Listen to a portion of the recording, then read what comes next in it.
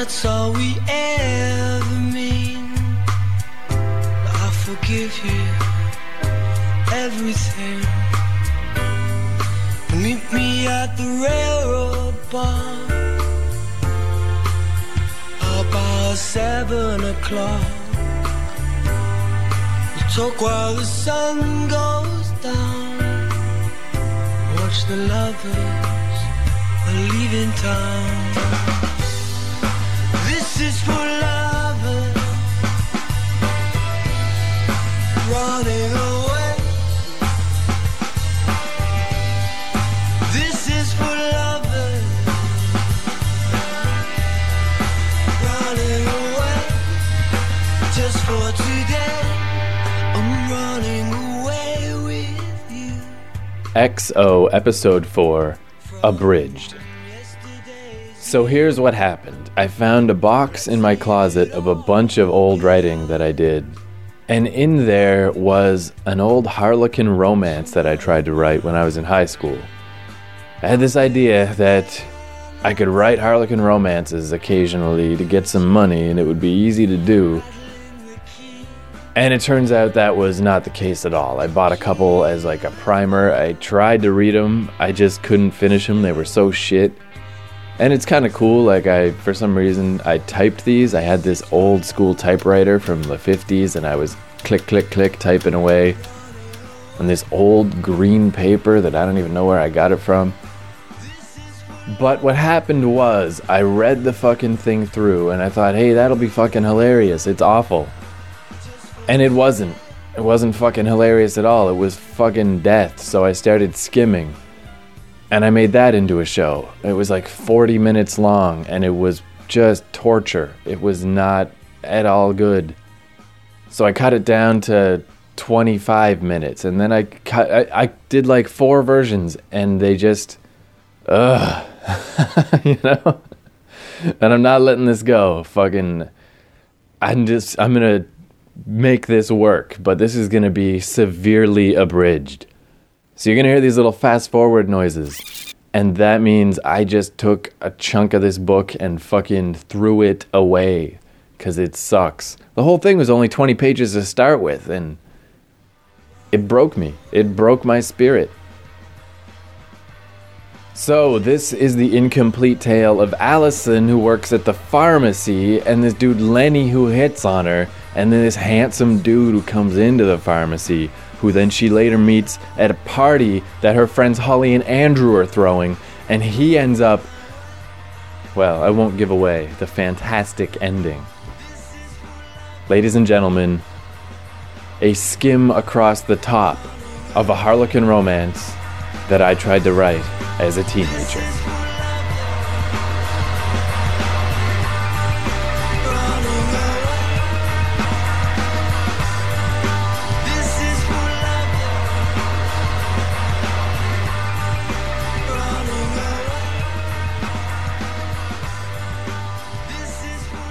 Maybe it was the atmosphere of a drugstore themselves that she had always liked.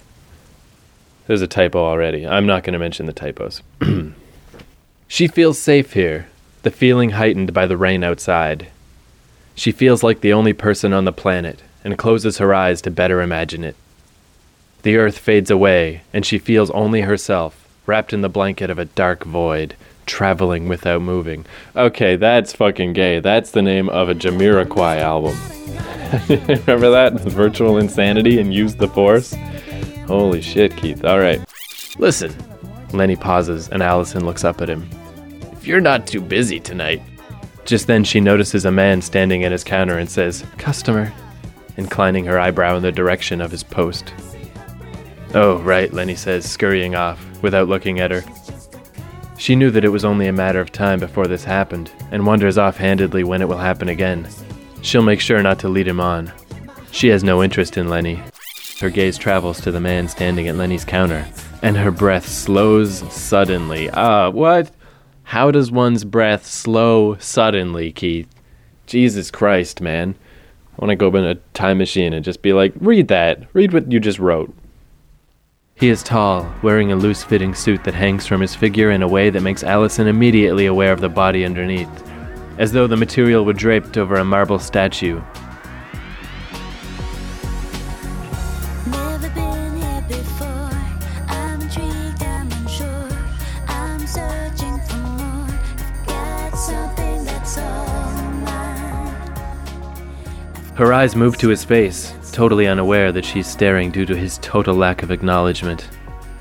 His jaw is casually set, the broad planes of his cheekbones leaving his face with a look of determination which is so ingrained that it seems entirely natural. If anyone's read any Ayn Rand books, you probably realize where some of this descriptive language is coming from. Neither Allison nor he look at each other, but she can feel a tension between them, as though the air has thickened in order to make it more difficult for him to walk away from her. But an instant later, he's gone, and the store suddenly takes on a new feeling of emptiness. She walks back to her counter. It's almost time to close for the evening, and she still has a bit of work left to do. As she moves, she looks out the window, into the dark, wondering how far that man has traveled away from her.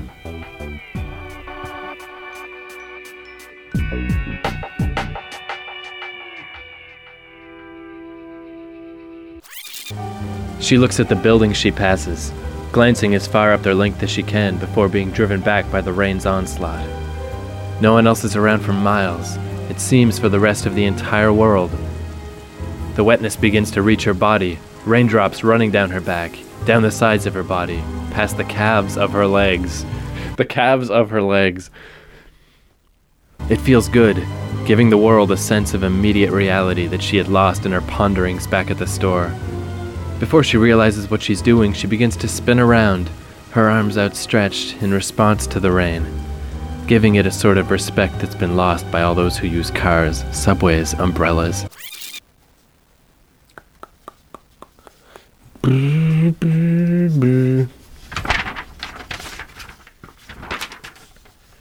She arrives at the door of her apartment building, not far from the drugstore. There is no doorman. She lives in a simple 2-room suite in a converted house. Walking up the stairs, she unlocks... Who cares? Why? There's no doorman. Alright. After a few minutes, she reaches for her cordless phone and dials a number. A female voice answers. Hello? Hi, Holly. Are you busy? No, just doing some housework. How are you? I'm alright, I guess. Allison pauses. I saw this guy at the store today. Holy balls. Alright, I'm not even halfway through this shit, man. This just goes on and on, like, I don't know. So Holly and Allison have a little blab about how Allison wants to find the right guy and doesn't want to get trapped with the wrong guy in case the right guy comes along, and maybe she doesn't want to get married anyway, and la la la la. And then the conversation ends with, I'm not so sure I want to get married anyway. There's other options. There is, but that's a whole different story. And I've got to finish waxing the floor. I'll talk to you tomorrow. Okay, bye.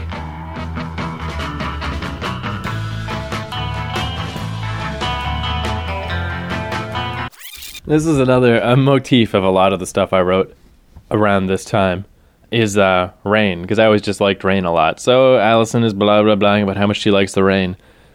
And okay, listen to this. She remembers all the nights throughout the years in which the rain has lulled her to sleep. She's always wished that she could call down the rain whenever she wished. Perhaps she would have been happiest as an outdoor pharmacist who only worked on rainy days. What is that? Like, is that a joke? What the fuck is that? Then Allison ends up at some kind of fucking anniversary party. He takes her hand and kisses it lightly, looking into her eyes as if suddenly wish he could end some other way. I really should get back to writing. I always, intended to be a writer. I just have a really shitty work ethic. But, I guess stuff like this, I remember Dave Sim, the comic book artist, he used to say that everybody has 2,000 bad pages of artwork in them, and all you gotta do is grind your way through those 2,000, and then you'll start to make good shit. So it turns out the mystery man from the pharmacy is also at this party, and now he her eyes and sees that there's a car driving away, and he's in it. Boo-hoo-hoo. Oh shit, and as the car drives away, the dude looks back, sees her, and recognizes her because he smiles. Oh, fuck. Really? Holly places a hand on her chin. Why, it must be fate. Get real, Allison says. Nobody believes in that stuff. Secretly, however, she had been thinking the same thing. So the next day, she's at home and she's baking cookies, and there's a knock on the door, and it's the guy. I guess he, like, asked her name or some shit and showed up at her house. Pretty fucking unlikely, but I guess as a teenager, I don't know, isn't that how we all hoped we would have a relationship? That somebody would just fucking show up at the door? Oh, the big reveal. His name is Henry. Hi, I'm Henry. I don't know what voice to use for him. Hey, I'm Henry. Yeah, that's the one. She looks into his eyes across the threshold of her doorway and hears her faraway sounding voice say, "What are you doing here?" His eyes seem to tell her that she knows why he's here, that her question isn't necessary, but his voice explains in terms that make it easier for both of them. I saw you at Andrew's party a few days ago. I asked Andrew who you were. He stops there, not needing to explain the rest. She stares at him for another moment, almost in disbelief, before a small smile creeps onto her face. I'm Allison.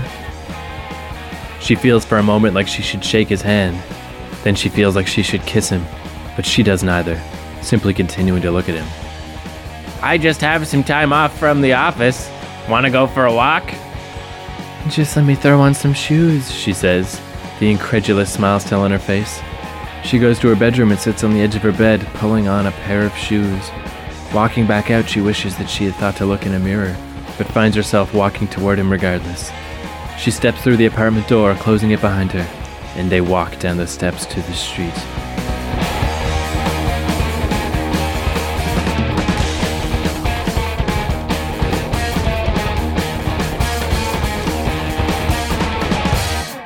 So I guess we rejoin them mid-walk. So Henry, she says, turning to him, do most of your friends call you Hank? For fuck's sake. See, again, there's a guy in Atlas Shrugged, the Ayn Rand book, named Hank Reardon. His real name is Henry, but his friends call him Hank. Come on, dude. Yeah, actually. Do yours call you Allie? No, a few call me Al, though. Glancing to the corner of the street, he notices an ice cream. He notices an ice cream stand. Want an ice cream? Okay. Glancing to the corner of the street, he notices an ice cream stand. Want an ice cream? He asks. Sure. They walk over, Allison ordering a vanilla, Hank a strawberry cone. He pays and they walk slowly down the street as they eat. It's funny that we've never met, considering you're a friend of Andrew's. Have you always lived here? All my life.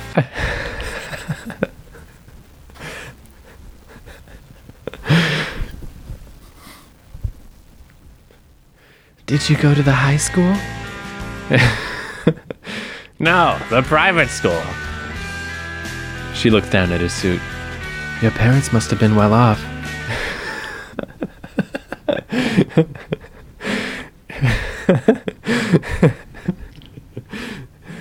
No,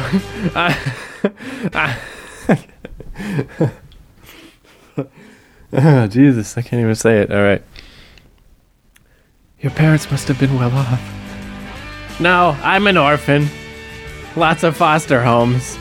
I just took out a pile of loans once I was old. And now I'm paying them off. She smiles at him.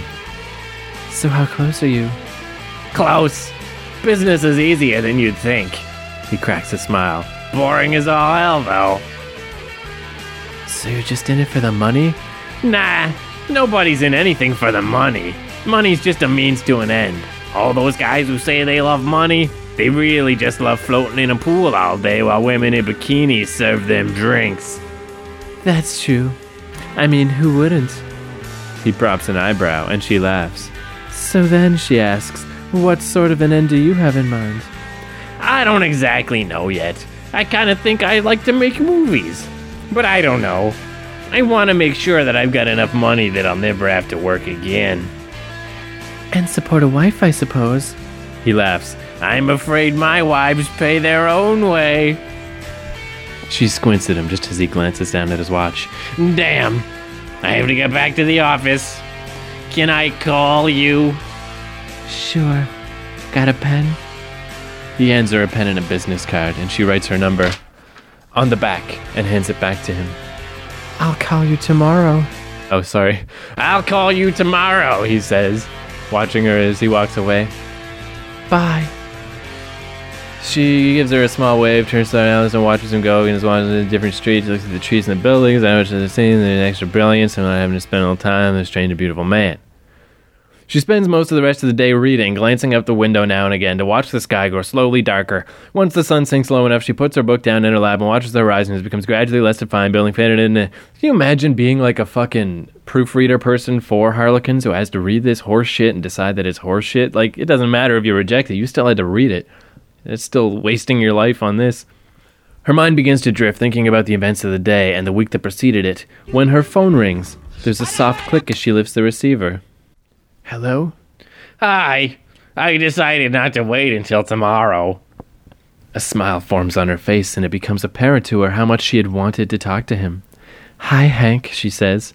I'm sorry I couldn't stay longer today. I didn't plan to come to your house with so little free time, but I was in the neighborhood and really couldn't think of anything else to do. Well, I'm glad I helped alleviate your boredom. He chuckles. It is boring, those offices. You can't imagine. Well, I suppose you can, working the counter of the drugstore. I wondered if you recognized me from there. Actually, I wondered if you were attached to the man at the pharmacy counter, the way he kept glancing over at you. If we were, do you think you'd have to sneak in so many glances? No, and I doubted it anyway. He doesn't seem like your type. And what might my type be, boy who's only known me for one day? We've known each other longer. Not personally, but as a type. We're the same. Different from the others. I know you recognized it the first time you saw me. His sudden frankness shocks her, and she's silent for a moment before replying, Yes. I know that you've had a hard time finding people that you can talk to. People to relate. I know exactly what it's like. I've spent such a long time forming the ideals in my head. I wrote idea space L, so is that ideal or ideas or ideals? That I don't know if I'd be able to, that I knew I'd be able to see it in others almost immediately. And I have in small bursts. But in you, I don't see pieces of it. I see it. My ideals, so it is ideals, they are you.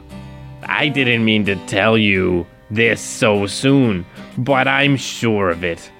I love you. What the fuck? I love you. This is, oh, nice. Oh, sweet. I actually wrote this as the next part. Fuck it. I officially give up. This shit ain't gonna happen. This is like the 20th page, and I'm backed into a corner already. Fuck it. Oh, and it ends with a Marilyn Manson quote, as befitting a person of my age at the time. I will bury your God in my warm spit. You'll be deformed in your porn. And I wrote, besides, nobody listens to Marilyn Manson and Korn while they write fucking romance novels.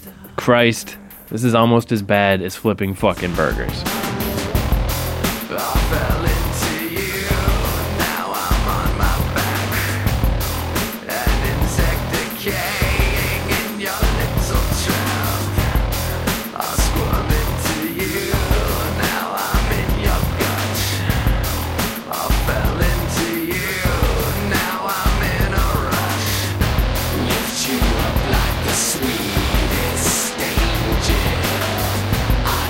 XO Episode 4, Abridged.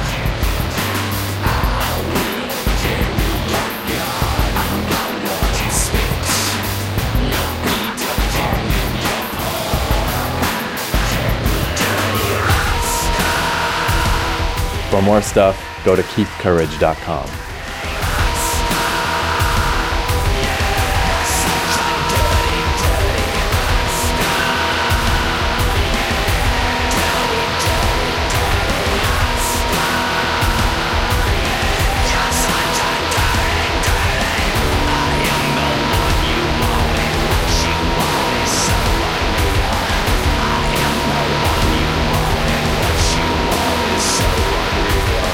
I am the one you What you want is so